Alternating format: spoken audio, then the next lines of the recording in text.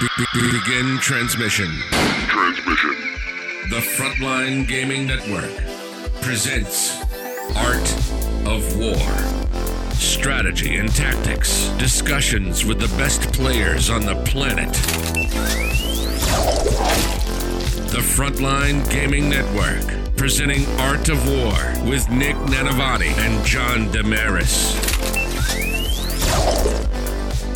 Hello and welcome to another exciting episode of the Art of War podcast. I'm your host, John, and joining us this week is the one and only Jaime Paris. And he's going to talk about Space Wolves of all things, which I'm very excited about.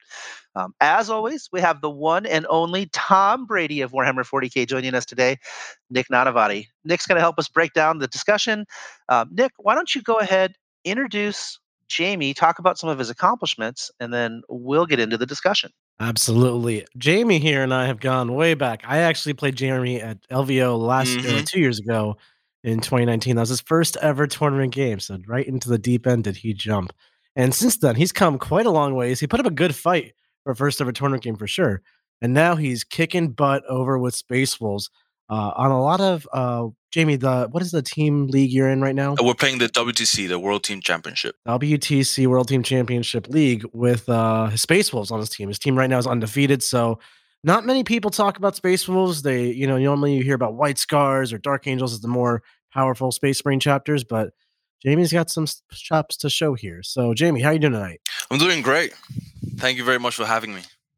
Yeah, thank you for coming on. Before we get into the list discussion, Nick, I just want to remind our listeners that this is episode 1 of the podcast, part 1, as it were, where we talk our macro discussion. We're going to talk about what's in the list, why it's in the list, what else we considered putting in the list, and basically the overall strategy.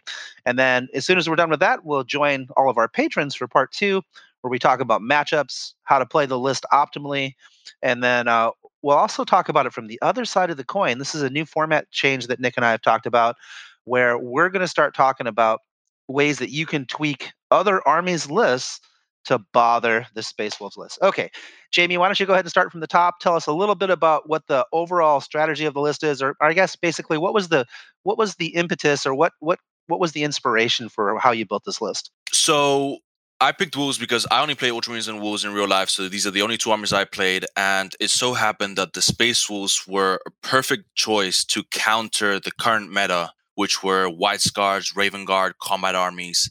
Having a anti-combat list in a tournament team event setting. And that's pretty much the main reason why we went with Wolves over Ultramarines, over just another gunline. And what we did was we built a list. I'll actually run you through the list just so it makes a little more sense. It's a single battalion of Space Wolves. It's a Chapter Master with Lightning Claws. They've been upgraded with the Frost Weapon Stratagem, so they're +1 strength, +1 damage. He has the Warlord traits Hunter for advance and charge, and Imperium Sword to reroll charges and +1 strength and attacks.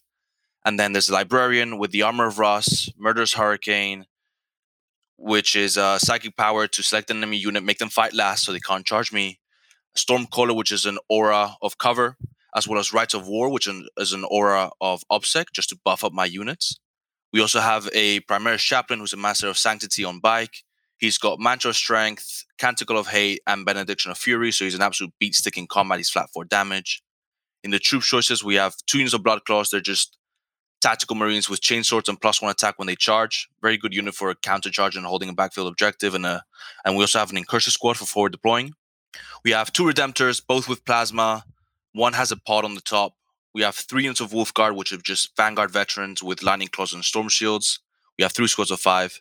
And we also have a squad of Wulfen with Thunderhammer Storm Shields. Then we have 2 units of Skyclaws. These are just Assault Marines with Chainswords and Bolt Pistols. Super cheap, very good for trading. A single Cyberwolf, and then 2 Landspeeder Storms. And that's the entire list. It's Space Wolf successors, so they're Born Heroes and Whirlwind of Rage for the +1 to hit and exploding 6s in combat. So fully combat army designed to counter other combat armies. It's a really interesting list you got there. Right at the cusp, it looks not like a Space Wolf list that I've seen before, right? You have all these Wolf Guard, which are pretending to be Van Vets.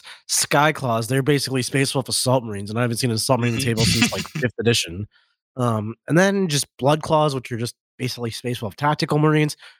You're not really taking things like Thunder Wolves and Fenrisian Wolves or any of the Space Wolf characters. You're playing successors.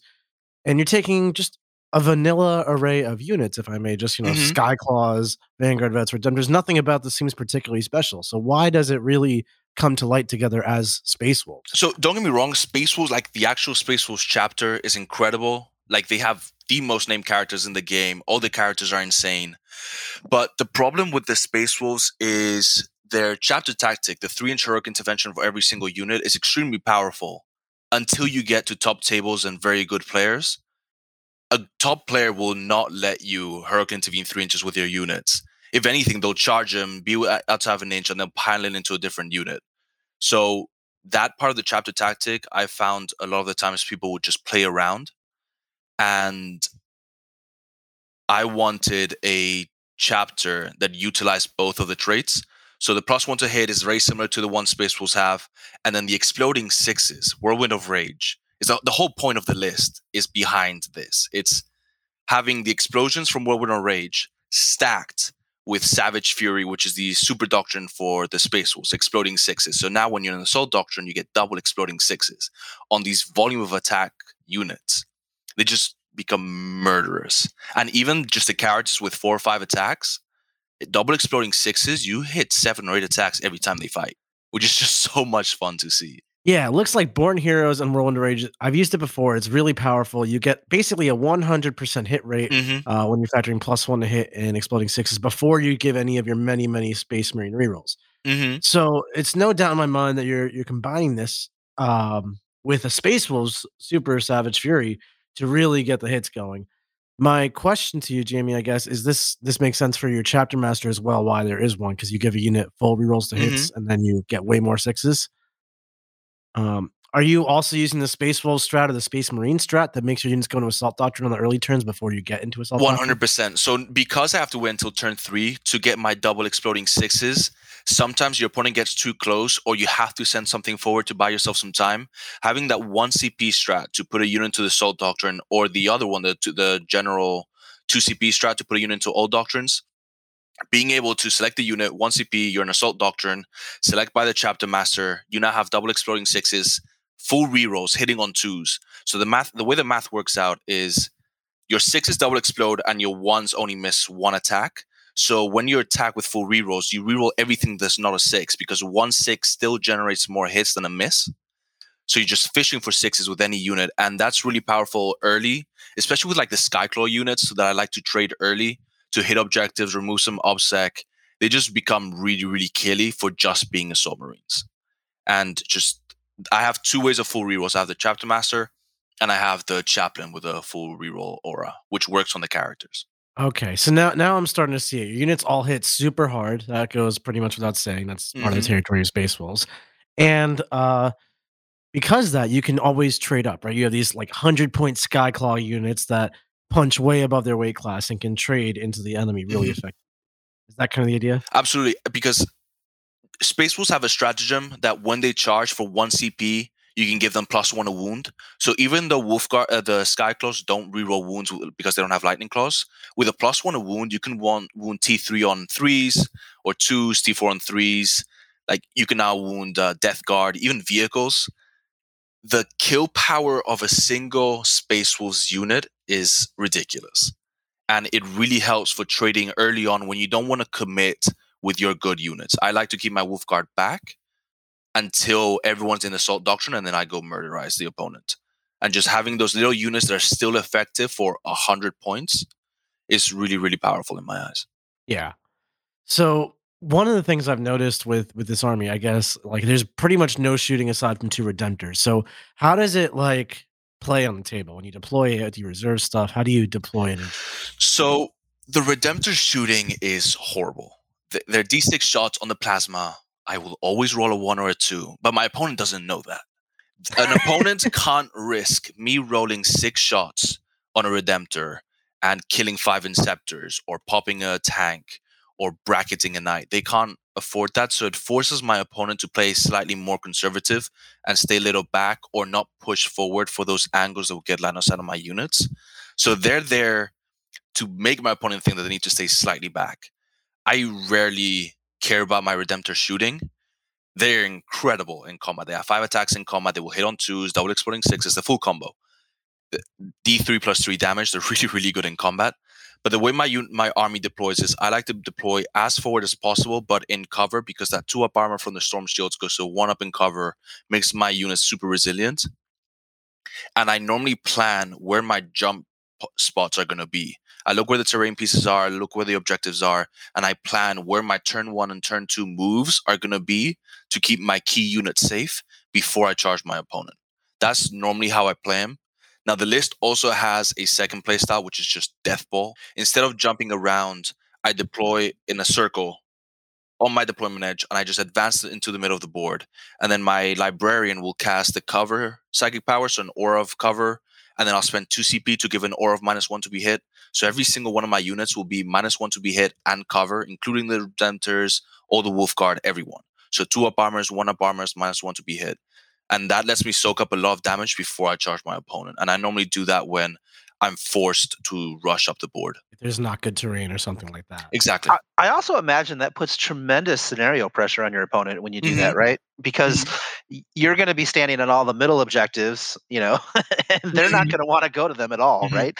It's a lot of fun when I deploy my 2 Redemptors on my line, everyone else around them, and my opponents hide, like measure where they can go and where they can shoot, and then they hide a little bit, and then I go, cool, I'm going to advance both my Redemptors, and they're like, what?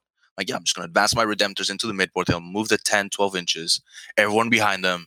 I am now 10 inches off your deployment zone. You can either kill my Redemptors, which are my shooting. You can try and kill some of my Wolf Guard that have a 1-up armor. You can pick off my little units, but whatever you don't kill will charge you next turn. Especially with the +2 to charge from the Chaplain. Those Redemptors are now moving to 8 inches. They're 2 inches off your deployment edge with the +2 to charge. Like, I'm going to charge you with whatever I've got. And normally, if most of my units survive, that can be really devastating to my opponent's early game, especially denying primary points. Yeah. So it sounds like you can really put the pedal to the metal and put pressure on. That's something that's really undervalued, I think, in 9th edition, because if you can just get the jump on somebody early, it's hard to come back, especially in some of the hold 2 missions. If I can deny you primary for turn 1, so top of turn 2 and turn 3, and you can only score primary for 2 turns, because you can table me in 4 turns, and you only have 1 turn of scoring primary, that can be really big, and that can win me the game. If I'm forced to play like that. And Makes I have. sense. Yeah. So I guess in that aspect, you don't want to play your armies with the red overload concept, but it totally can if it has to. If I have to, yes. That's really cool. And I think having a very flexible army that can adapt its playstyle and situation is pretty imperative. All right. So let's shift gears for a second, because I need to talk about the elephant in the room here. Why are there Wolf Guard? How have you done it? Wolf? No, I'm sorry, not Wolf Guard. Wulfen. Wulfen. Yes. Oh, man. When, I don't remember if you remember, between the Space Wolves Index and the Codex, I was hoping Wulfen would get a buff. And the Space Wolf Codex dropped, and we looked, like my friends and I, looked at the Codex together, and we opened the page for the Wulfen. And they've gone to T5. I'm like, oh, that's amazing. T5 instead of T4, that's brilliant. I was like, oh, the Storm Shields turned to a 4-up invuln instead of a 3-up, that's okay. And we start looking through the data sheet, and we start looking for the 5-up Finopin that they used to have. We can't find it. It's like, oh no 5-up Finopin. That's not great. That's okay. At least we can advance and charge. It's like, oh, hold up. They can't. So they lost the Finopin, the 3-up invuln, the advance and charge. It's like, oh, what did they do to the Wulfen? Yeah, what did they do? That's the question. We were all so sad. And then I was like, but we still gotta run them. Like, it's Wulfen. They still delete anything they touch. They just die really quickly. So I still like them in my list for 2 reasons. One, they give an aura of reroll charges, which if you're Space Wolf successors, you have to pick between the Armour of Russ, we'll talk about that later, super important relic in the list, and the Wulfen Stone, which is an aura of reroll charges. Wulfen have that aura, so they're almost vital in the list to just give you that reliance on the charges, because charging is super important. But I don't think I've ever heard Wulfen be described as support before. That's the thing is, I now play my Wulfen for late game. I put them behind the wall, holding an objective, or near the middle behind the wall, and I use them turn 3 or turn 4 to go hit something big, or Wulfen. So here's another thing. Wulfen used to fight, kill something, consolidate into something else, fight twice, then die, then fight again. You could get Wulfen fighting 3 times. Now they can only fight on death if they have not activated. Yes, they can no longer do that. They only fight on death if they have not activated. So it's always nice to have them on an objective because they can hurriedly intervene 6 inches for 1 CP. That's just a Space Wolf stratagem. I can have them on objective defending it, and if someone puts OBSEC on there, I can hurriedly intervene into them and kill him. If they charge me, I still kill him because I fight on death. So they're there for defense and supporting my army, believe it or not. Completely different to 8th edition. Yeah, I've never heard Wulfen used a support role at all. There's a lot of ways to get reroll charges into your army, though. You could take a Warlord trait, I believe, and you can also just use a command point.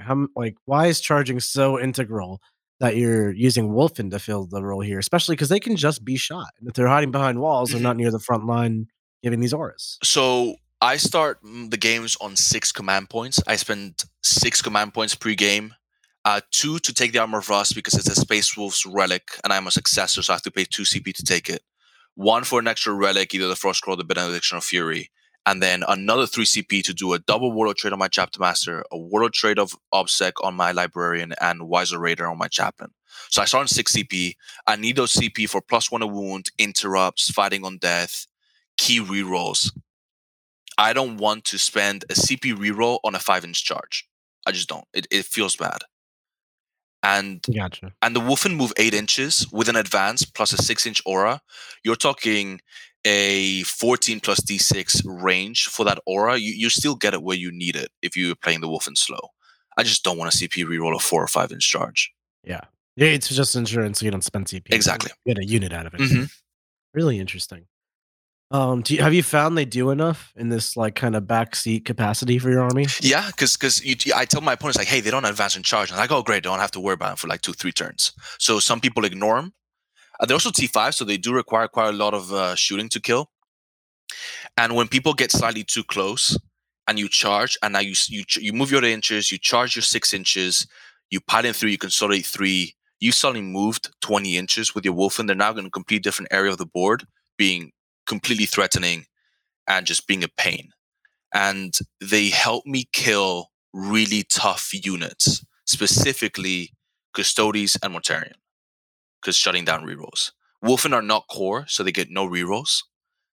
So they go on the charge, they hit on 3s. You can spend keen senses to make them hit on 2s, so that's ignore modifiers. And then they're strength 10, so they're wounding most things on 3s or 2s, and you can spend +1 a wound on them. So I wound Mortarion on 2s. They're there to kill the big things that the rest of my army can't deal with. I love that you've somehow turned the fact they're not core and don't get rerolls into a bonus for yourself. Yeah. Because my entire army relies on rerolls. For the exploding 6s, for the reroll wounds, having something that does not rely on them helps you with those difficult key units. It does make sense. Yeah. I mean, they completely hit hard independently of all the rules that all these things ignore now. Yeah. You're -2 to be hit, -1 to be hit in combat, don't care. I ignore it. You're -1 to be wounded in combat, don't care. I have +1 a wound. Strength 10. The things they would struggle with are tons of dudes, because Thunderhammers kind of suck at that. But you're playing Space Wolves. These attacks are not your issue. And don't get me, Wulfen have 4 attacks on the charge. It's 16 Thunderhammer attacks plus 6 Frost Claws, which are strength 6, AP 2, 1 damage. The Wulfen always count as being in the Assault Doctrine. So they can't do actions, and they always count as being in the Assault Doctrine. That means they always have double exploding 6s. So your 16 Thunderhammer attacks hitting on 2s, double exploding 6s, turns into 24, 26 hits, wounding on 2s. These things don't mess around. Your hammers kill hordes. That's really cool, actually. Yeah, they kill basically anything, and as long as you have ample ruins to play on, which these days most tables do, you're gonna be fine. Just get there. This list does require a lot of terrain to play well. I've thought about if I go to a tournament where the terrain is not great, I might want to drop the Wulfen for a 3rd Redemptor. But just that reroll charges and that threat is too good to drop them. So even on a low terrain tournament, I think I would still keep the list the same. I'm really surprised you're liking the Redemptors so much, because like you said, the Plasma, it's very volatile with D6 shots, and Transhuman sucks. So just between Invils and Transhuman, it's not getting too much value. And if you're advancing them, why not go for something cheaper and more hitty, like a Wulfen Dread that has an Invul as well? It does, but those 13 wounds go a very, very long way. And having that access to the shooting, like say I go against like an AdMech bomber without chaff launchers, I can shoot that bomber dead. It's having access to the shooting if I need it. And the Redemptor shooting is still great with Chapter Master rerolls. It's still, you have the 8 Onslaught Gatling Cannons, the Storm Bolters, the Pod. Like, it's still good shooting. Still a ton of spots, removing that like tiny little unit in front of you that's move blocking you, or that unit that can Hurricane intervene or do something annoying, it's still nice. And the D3 plus 3 damage is huge. So they're there to be a bullet magnet. If they die, they die. But then the rest of my army is alive. If you kill both my Redemptors, you have not shot at my Wolf Guard, most likely, unless you've got an incredibly efficient gun line. And they're there to be shot so that the rest of my army can get in. And if you don't shoot them, then they get in and charge you. So would you say a lot of games you're exposing your army to just your opponent's whole firepower for a turn and just seeing how much damage you can do? Or is your goal really just not to be shot and this is all plan B? It depends. If I can mitigate your shooting, I'll try. But if you have artillery, like Hive Guard, I hate Hive Guard. We'll talk about that later. I will just go right in the middle. If I can't take your chip damage for too long, I'm forced to rush and hope that I can tank your damage. Well, I'm pushing forward with a lot of units, because I've got a lot of fast units. The Land Speeder Storms, they move 18 inches. We haven't talked about those much, but they're great for moving 18 inches and trying to tag things. Let's just talk about that right now. You have these solo Land Speeder Storms. You have these Cyberwolves. You have a lot of chaff for a Space Marine army. What's the idea here? So having units to trade early when I don't want to trade my good units, it's extremely valuable, not only for trying to mess with your opponent's game plans, but also scoring points. So my list does a lot better if I go first, because I get to push forward and then charge you. But if I go second, I score better. I can get engaged. I know how many objectives you're on. Oath of Moment is an almost guaranteed 15 points, because I just have to put a model in the midboard. So between the 2 speeders and the Cyberwolf, I've got 3 models that I do not care about that will score me points. Either Engage or Oath of Moment. And you can kill my 15-point Cyberwolf for my 55-point speeder. They're also great for screening and spreading out, stopping the jump, and eating smites. Just having those 3 incredibly cheap models to score me points and keep the rest of my stuff alive is super valuable. Yeah, and I find a lot of times these super aggressive assault armies, they run out of people to hold their backfield objectives or be screens. So having some quick little real throwaway screens can be really powerful. All right, so I get what you're saying with how your army plays, but do you find getting there is a bit of an issue? You know, you're not White Scars without advance and charge. You hit, I guess, similarly to Blood Angels. You know, you hit better, but you wound a little bit worse, but you had a strat. I'm really just the speed. Has that been an issue at all? It is if your opponent can kite you, but based on how 9th edition missions are laid out, almost all the objectives are mid-board or out of your deployment zones. So your opponent can't really backline. If you're backlining and I can never charge you, I'm going to win on primary. So because most of the scoring is done in the mid-board, I don't find it too problematic. Now, there's problems with like specific units like the AdMech Raiders where they can like move away from you and it's very hard to catch up with them. There's ways around them. We can talk about that again later as well. But definitely one in part 2. Yeah, for sure. There's some things you can do to mitigate that. But I don't normally find my opponent running away from me too much because they're forced to come and play primary. Yeah, that makes sense. All right, so then I have another question. Once you get there, one of the things combat armies always struggle with is the generic stratagem in the rulebook for interruptions. Because if you just charge in with like 5 Skyclaws here, 5 Wolf Guard over there, and a Redemptor over here, after the first combat, players can interrupt and then start beating you up and making you lose units in your own turn and losing trades. So how does this army get around that issue?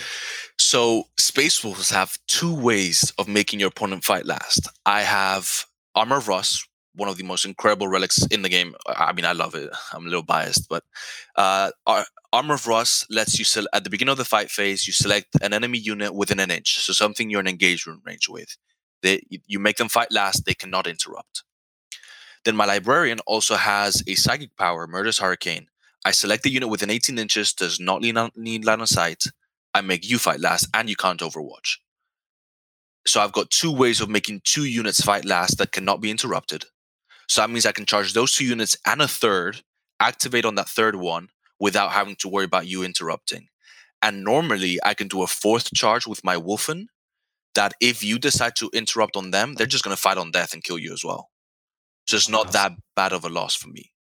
You can get 4 different combats going before without worrying about it too much. Yeah.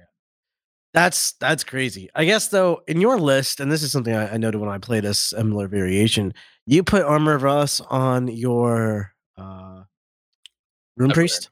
Yeah, on the Librarian, yeah. I thought that was a really interesting choice, and I personally didn't like it when I played it with that. And I'll tell you why and let you tell me why I'm wrong. I found that he kind of wanted to hang back a little bit further because if my opponent had denies, I wanted to get my spells off without being in deny range. It's a pretty important spells.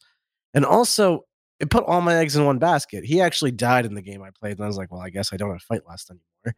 And that felt bad to me. So what's the thought there? So you're absolutely right. It does hurt to have both the sources of your fight last on the same model. The biggest problem about Armour of Russ is when you're using it defensively, you need to be able to heroically intervene. The only other 2 models that can take Armour of Russ in my army are the Chapter Master and the Chaplain. The Chapter Master has his Frost Claws, so I don't want to give it to him. And the Chaplain, being a Primaris biker, his base is huge, and it's really hard to heroically intervene with him to get Armour of Russ where you want it. Good players, if they see you with Armour of Russ on a large base, they will measure where you can move with your heroic intervention and stay outside of an inch of there. Because you have to go around your models. So having it on a tiny little base that can move in between my units is the only way to play Armour of Russ effectively defensively without getting outplayed. It also gives the Librarian a 2-up armor and a 4-up bin one, which makes him a little tanky, but he's only 4 wounds D4, so if someone wants him dead, he dies. But it's for that reason, is I need the base size to be appropriate for what I need it to do in game. I think that's a beautiful thing you just touched on. I've seen so many people play Space Wolves and take some Thunderwolf character, put Armour of Russ in there. That is the easiest thing in the world to not get heroic by. Yeah, he can't walk through walls because that's Thunderwolf. He can't walk through models because he doesn't fly. He's got a 60 mil base, so he can't fit through coherency and stuff.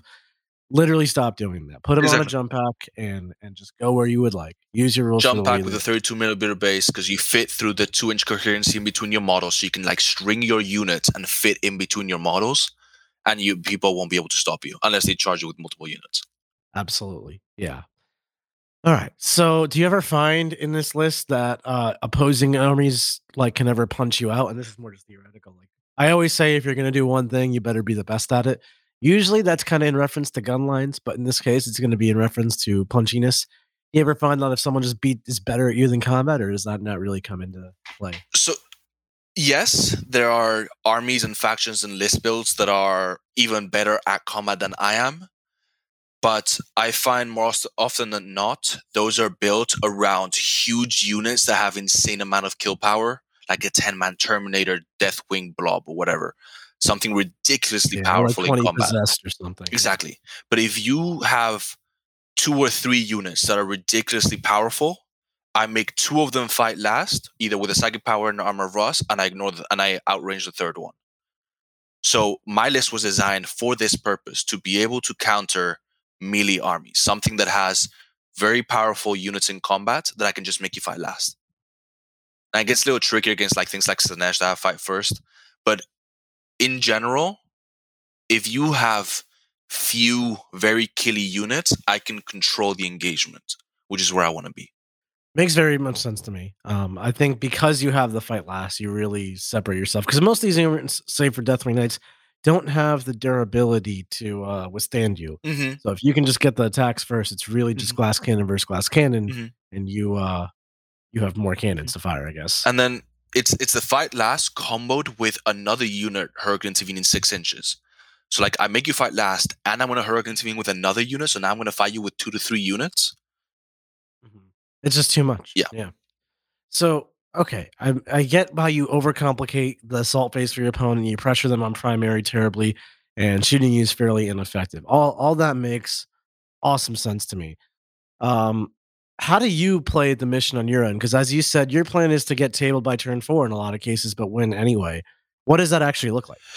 So if I'm expecting to get tabled because my opponent's damage output is too much for me to withstand for 5 turns if I play slow, I need to on primary, I need to score points early, as well as deny my opponent's point early. So what I'll try and do is overload, put a bunch of units on multiple objectives. So if I've got a Skyclaw unit and a Speeder on an objective, they're not a dangerous unit, so you're not going to invest a lot of resources to kill them when there's 15 Wolfguard in front of you. So if I overload you with threats in the middle, and I've got useless units on objectives, you're going to be focused in the middle, and that lets me score a lot of points on primary early. Then I'm going to hit your objectives, kill whatever's holding the objectives, not necessarily kill the things that are going to kill me. So I can deny you points for a turn or two. And hopefully, if things go well, the difference will be large enough that I'll win the game. If I'm not pressured to do that, I'll play slower and I'll play the 10 points primary turn 1, turn 2, and then go and do that late game. Yeah. So it's really kind of accelerated based on how quickly or not quickly you think your opponent's going to be able to kill you. Yeah. And it all depends on matchups. The playstyle depends on matchups and terrain. Well, that's exciting because in part 2, it's all about matchups. We'll talk about that a lot. Of course. Before we do that, though, I do have a couple more questions. What is your plan, I guess, for secondaries? Just general, like what secondaries do you take? How do you budget CP? What's your thoughts on like generic game stuff? So in terms of secondaries, Space Marines have access to an incredible secondary called Oath of Moment. There's 3 ways of scoring points. You have a model in the middle of the map for 2 points. Don't fail leadership, being a Space Marine, 1 point. And kill a character or vehicle, 1 point. And you get up to 4 points each battle round. So you have a maximum of 20 points that you can score on that Oath of Moment, capping at 15. That means you can lose up to 5 points of those 3 ways of scoring points throughout the game. So if turn 1, I don't kill a character, that's 1 point. If turn 2, I don't have a unit in the middle, that's 2 more points. Like I can lose points throughout the game and still cap at 15, which not a lot of secondaries let you do. So that's extremely powerful. Then you have the secondaries of Engage. I've got the Speeders, I've got the Skyclaws, I've got the Cyberwolf. So I'm normally scoring 2 points every single round on those, sometimes 3. If I overextend or forced to rush up. And then you have either banners, if you have 2 objectives in your deployment zone, mission specifics, priority target, sweep and clear, vital intelligence sometimes. You normally find a way to pick that third. It's normally Engage, Oath, and then either mission specific or something your opponent gives you, or banners. Do you ever look at your baseball specific secondaries? I used to. I used to love running. I don't remember the name of the secondary. It's the one where you get 3 points if you make 2 charges. So if 2 of your units charge, you get 3 points. So basically saying if you play your Space Wolves army, you get 3 points. Yeah. Mark Perry actually showed me how he runs his eliminators. He forward deploys them. And then using the carbine move, he moves 6 inches and then charges. And that's how he gets his points early on. I've moved away from that just because it doesn't fit into this list. And I find myself not taking them anymore. I have taken once the Space Wolves secondary, which is like you declare one of your characters and he issues a challenge to your opponent, and your opponent gets to accept with one of their characters. And if my character kills your character in combat, it's 15 points. If I kill your character with anyone in combat, it's 10. And if I just kill you, it's 5 points. That secondary, I took it against a Castellan. He accepted with a Castellan. It didn't really work out. So I got 0 points on that one. But no, I prefer taking Oath of Moment, Engage, and banners. Just because I don't want to be forced into a playstyle. Like, I don't want to be forced to charge you when I'm not ready or it's not a good time. Definitely. There's nothing worse than being forced to do things you don't want to. I totally understand that. And a lot of secondaries force you into that playstyle. Definitely. So you didn't mention engaging off fronts or scramblers as like go-tos, and I figured that's something that a lot of armies do try to make their go-tos. Why are you not leaning into that? So engaging on fronts is a definitely go-to. This scramblers is tricky because I have to dedicate a unit in Deep Strike to go get it. And sometimes I find myself, if I'm forced to take scramblers, it means it's not a great matchup. And I don't want to be wasting a unit just to do that secondary. I don't have a like Devastator unit that can drop in, shoot, and do an action kind of thing. So I don't like the fact that it's only 10 points. So it means you're not maxing out scores, or those 5 points sometimes come in very, very handy to beat your opponent when it's a very tight game. I don't like how it forces me to deploy scramblers. But sometimes you have to take it. It's a very easy secondary to score most of the time. But I'd rather try and push for other secondaries that will get me 11 or 12 points. Makes sense to me. Yeah, you just want the opportunity cost. The opportunity cost of not getting the full score is really high as well. Um, One thing I have found, and again, I helped Mark work on those eliminators for Space Wolves actually, was they did a lot of stuff for you. They, as you said, as they give you ability to make weird charges on turn one. They also give you access to guerrilla tactics, which your incursors do as well, to help you out with scramblers and engage in a pinch. Is that like just tech you brought in so you have the option, or is that something else? I would consider running the eliminators on top of the incursors. The incursors are there to forward deploy, to be on a forward objective, sometimes screen, move block, pre-game moves. But I would like to have the eliminators maybe. I'm just not sure what I would drop for them. The fact that my list is a pure combat army, they don't fit in very well. Right, yeah.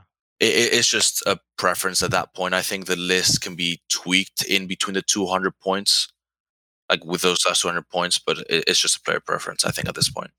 Yeah, I was really just asking on the thoughts there. John, was there anything you wanted to ask Jamie while we were here? Yeah. Can we, for the newer players, talk about what because you have a lot of different units, what you're trying to put them into specifically so they know how to line up? Because the main thing with combat armies is you want to take where you have the damage profiles that do really well into certain things, right? And I think that's a real struggle for newer players. So if we could just kind of break it down, like I'm trying to get this unit engaged with these kinds of things, it might help a new player pick this list up and be more successful. So all of my units have access to reroll hits. So normally, in terms of your hit output, it doesn't really matter what you're attacking. What matters is what you're wounding on. So there's three brackets. You're wounding either on 3s, on 4s, or 5s. Because you have access to +1 a wound, you'll never wound worse than a 5, except in some edge cases. So you need to know what you're going to be wounding on, and if you have access to rerolls.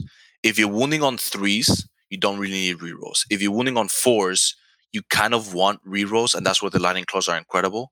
If you're wounding on 5s, you either not expecting to kill it, or if you have the rerolls, you have a possibility of killing it. Wounding on 5s, rerolling puts out a lot more wounds than you expect. So it's about 55%. And you just don't expect it when you roll it, and it sometimes catches both you and your opponent off guard. Well, I think it's because also when you're just winning on 4s, it's 50%, but it can go up or down. Once you introduce rerolls, you get a lot more consistency out of that. So like the 55% feels much more solid than like a 4-up is a 50%. Absolutely. So I mentioned before the Redemptors are incredible in combat because they've got 5 attacks, double exploring 6s. But as soon as you don't have rerolls, and I roll 1s all the time with these Redemptors, if you roll 3 1s to hit on your Redemptor, it feels really, really bad. And you need to be aware that these units, their damage output varies significantly if you have rerolls or not. And that's something you need to understand about your army and your units and how they interact on their output.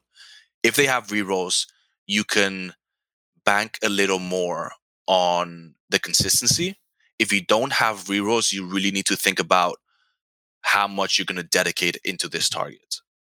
And I think that's a very important thing to understand about your list, any faction, any army. You need to understand the reliability of your unit's damage output. 100%. So I'm really glad you highlighted that. I think a lot of people get stuck on the first layer of math, which is, if I roll 3 dice, I should get 2 out of 3 past saves. But there's a probability to it, which is how often that actually happens. And with rerolls, you get much better probability curves. Absolutely. And it is a build curve. And you need to be aware that if you're going to roll 100 dice, you will roll 33 1s and 2s, 33 5 and 6s. And those can happen at any point because you'll roll hundreds of dice during a game. And you could roll 10 1s in one go and then 10 6s the roll after. You need to understand that that's how the math works and be aware that can happen in very inconvenient places. Absolutely. I was actually teaching a class in our math hammer clinic in the war room the other day. And the concept was like, our math statistician analyzed one of my games against Richard Ziegler, and he literally sat there. I mean, he's a madman, and he sat there and he counted every die roll because we got that new fancy dice tray, and he figured out how many ones we rolled, how many twos we rolled, threes, fours, fives, sixes, to figure out who actually rolled the worst. And as you said, Jamie, thousands of dice were rolled during this game, and statistically, Siegs and I both rolled. Like, I think I rolled like 16.5% on each number or something, or like somewhere up by or down by like 0.1 compared to like 16.6666. But that's like perfectly reasonable. It was that level of average. But the moments of luck didn't come from, I rolled so many ones. It's all about when they happen. Exactly. And you can't, the thing with 40K, because it's a probability game at the end of the day, you can't get hung up on what you roll sometimes, especially when you're banking on it. If you don't, because of my units explode on double sixes, and my Wolfguard units have 21 attacks, so I roll 21 dice. You're expecting to roll 3.5 sixes, and say you don't roll a single one. It sometimes gets very upsetting if it happens in a very crucial time of the game, and you just can't get upset about it and get focused on that roll, because next roll you might roll 10 sixes to balance it out. So just understanding how that's going to work throughout the game is very important. Definitely. Okay, well that leads me to a question for your own personal playstyle with this list, right? Because there's a couple ways, because of the way that you stack into combat and you make everybody swing last, you can do multi-charges. Are you more likely to hedge your bets and play conservatively, i.e., put overwhelming force to remove 2 of your opponent's units, for example? Or will you swing into like 3 or 4 units and just say, well, on average, I'm going to do really well, and if my dice get hot, then I'm going to cripple my opponent? Like, are you a home run hitter, or are you hitting for singles? That's a really interesting question, because I personally like to overcommit into things. Like, I'm going to charge with 3 units, even though mathematically I only need 1 to kill you. And the reason is, 1, I don't want to whiff, because it can hurt, especially if you bank a lot of gameplay on those moves. You don't want it to go wrong, and sometimes you can't afford it to go wrong. But also, there's things that you can gain from overcommitting. If I charge 3 units when I only need 1, I can still get move like the Paladin and Consolidator out of those other units. If I don't split my attacks and I only overkill 1 unit, I can wrap the other unit. So you look for things that you can do on top of overcommitting, instead of trying to just bank on the dice going great for you. I like that concept a lot. Can we go a little deeper into that? Like, let's do an example. Nick, can you put together an example? I actually have an example of this from my game at John, where I played a slight variation of Jamie's list, a much worse version, if I'm being honest. But I was playing John's Knights. This was on our YouTube channel just last week, and I was using Jaime Space Wolves more. I watched it. Those Knights were crazy. Oh my god! So there was a moment where I chapter mastered 5 Vanguard vets, and it was going to like a 15 wound knight. So I made them Savage Furied. It was Assault Doctrine. I got chapter master going, and my sergeants had Thunderhammers. And let me tell you about Space Wolf Thunderhammers. When those things roll 6s with the rerolls, bad things happen. So I was going into this night, 15 wounds left. I'd done the math. I was like, this thing is friggin' dead. And I had these the blood claws right nearby, and they could have charged in also. It was a charge out of reserve, but I had a chaplain nearby, so it was a 7-inch charge. I failed the charge, and then I forgot, because I'm not played Space before, that the Wulfen actually give you reroll charges. So that somehow actually mattered in my game. Good job, Jamie. And they failed the charge. I didn't use the CP to reroll it. I had a free reroll from the Wulfen, but I forgot. Then the dice happened, and the Vanguard left this stupid knight alive at 1 wound, because I just didn't roll that many 6s on the Thunderhammer despite all my rerolls, and the math then swung wildly out of balance. And it lived on 1 wound and survived, and then acted at full and fell back and killed my army, and that's pretty much where I lost the game. But like that, so much of what you said just came into practice right there. The Wulfen for the reroll charges, overcommitting to make sure the knight died, the whole shebang. Like, understanding the math, like, that really summed it all up for me. Absolutely. And then if you had that unit of Skyclaws, say you do kill it, and then that unit doesn't do anything, you still get to Paladin and Consolidate your 6 inches. Now you're move blocking. Now you're protecting your Wolfguard unit. Well, I could have set it up where those consolidated and stolen objective and scored me 5 more prime. It was a whole. It was terrible. So I do have one more question then. How does that play off against your desire to peace trade, right? So you're going to initiate with one of your fast units. What do you mean? So you have to balance that, right? Because sometimes you're going to send in a unit and force your opponent to sort of deal with it and fight it, right? But if you put 3 units into your opponent, then he gets dealer's choice on what he wants to take out, right? He does. With his counterpunch, right? So I'm just kind of curious how you play those decisions off. Like, I suppose late game it's a different decision than it is early game, that kind of thing. So if after that combat and those 3 units are exposed, my opponent has the kill power to kill all 3, that's something you got to think about. If you really want to do, maybe you only send 1, maybe you send 2, understanding you're going to lose those units if they leave that safe spot where they were at, especially within your defensive buffs. But if your opponent gets to only kill 1 of those 3, I send those 3 in, you kill that 1 that was going to be there anyways. I now have 2 units further forward ready to charge you even deeper into your lines. So it all depends on the game state of what your opponent can do with those units that you present. Sounds good to me. I'm really excited for these wolves. Like I've now played a game and I'm literally listening to everything you say come true. I'm having so much fun with them. Now I want to talk about these matchups. Let's go. All right, let's do it. Is there anything else you want to ask Jamie about how his army plays on the strategic level? Sorry, I was on mute.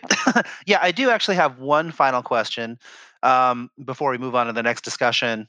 It's a pretty simple one. What other pieces have you considered for this list, and what other like tech pieces or tweaks have you considered with, if the meta changes? I mean, let's give especially our newer listeners some options, so maybe they don't have everything on the list. Absolutely, some substitutions or whatever you want to call it. Yeah. So the previous version of this list is the very small change. Instead of the Incursors and the Cyberwolf, I had a unit of Infiltrators.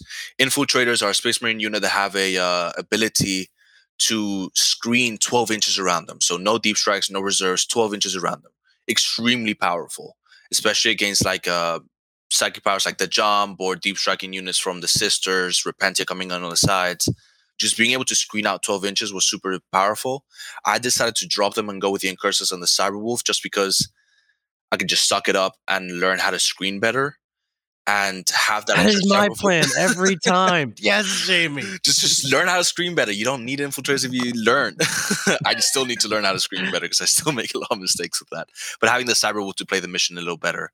And then there's about 300 points in the list that I feel that you can change, and the list still does what it does. So there's a unit in the Space Wolves Codex called Longfangs. They're basically Devastators. And they're super cool because you can spend Keen Senses on them, so they ignore the penalty for the heavy weapons. You can bring them down in a drop pod, and they let you bring an extra heavy weapon. So you can have 5 grav or 4 grav in a multi-melter. And the reason why you want to go 4 grav in a multi-melter is because you can put the Signum from the Sergeant and the Cherub to shoot that multi-melter twice. A friend from London, his name's Nassim, he taught me how to do that. Really cool tech that you can just choose which weapon you need depending on the opponent.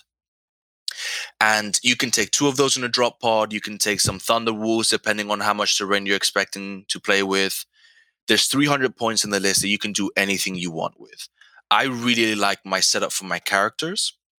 You can go Chapter Master on Thunder Wolf if you want to, just because it's a super cool model. And you could do some more Wulfen. But there's about 300 points that I think you can change, and the list will still be a lot of fun to use and do a lot of damage. And bringing more guns is not always bad. Putting a Power Fist on a Devastator Sergeant will surprise you with the Exploding Sixes. Because Keen Senses is a stratagem used in the shooting phase, and it's in effect until the end of the turn. So that graph comes down, they hit on 3s, rerolling 1s, or you can get them the +1 to hit from the Chaplain Litany if you take it. And then they charge in and they ignore the modifiers in combat. So the Power Fist still hits on 2s instead of 4s. So now your graph unit is now a combat unit. And that's always a lot of fun to see on the board.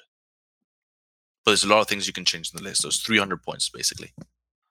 What are the 300 points that come out? I would drop the Skyclaws and the Speeders just because those are weird units to have. And if you want to go more killy, those are the units that are there to play the mission. If you drop those 310 points, you can go killier with the list. It doesn't play the mission as well, but you can have more fun with it. Okay, and then last question. If somebody was a new player and they wanted to play maybe not such a nuanced game, but more of a like you said, the second play style, which is the aggressively threat overload. What would you suggest that they swap in? Because obviously the storms and stuff don't play into that strategy very well. I'm kind of curious because I have this vision of a newer player who loves Space Wolves could take your list and then add 300 more points of killy stuff, move into the center of the board, play hard on the mission, and do you have some success? So this being the battalion list, you already have the 3 HQ slots. You have your 3 troop choices. There's not really other good troop choices that are good in combat. You have your 6 elites. I wouldn't mess around too much with the elites. The Redemptors are, some people hate them, some people love them. I really enjoy them. You could go with different elites. The Wulfen Dreadnoughts, as Nick mentioned before, are super cool models, super cool lore. They could be a lot of fun to use. What you have a lot of flexibility with is in the fast attacks. Space Wolves have access to a lot of fast attacks. You have the Cyberwolves, the Fenrisian Wolves, and the Thunderwolves.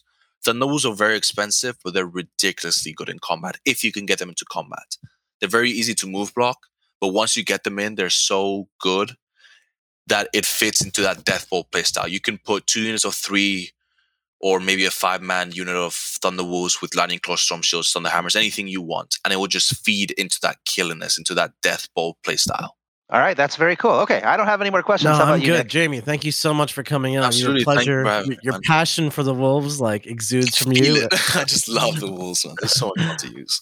I'm so excited to talk to you about these matchups in part 2. Looking forward to it. All right, everyone. This is that special time of the episode where I tell you to go sign up for our Patreon, or conversely, you can also sign up at theartofwar40k.com and get both of the Art of War podcasts, the premium versions of those, for a little bit of a discount. So it's worth checking out. Anyway, for all of those of you that are patrons, we'll see you in episode 2. For everyone else, we'll see you next week. Peace and love. Like the strategy discussion you heard? Want to hear more about the tactics of this list? Sign up for our Patreon at AOW40k.com, where we go deep into details of optimal play. This has been Art of War, a strategy and tactics podcast for Warhammer 40k. Hosted by Nick Nanavati and John Damaris. Produced by Seamus Ronan. Find us at AOW40k.com. And of course, connect on Facebook. Just look for AOW40k. AOW40k.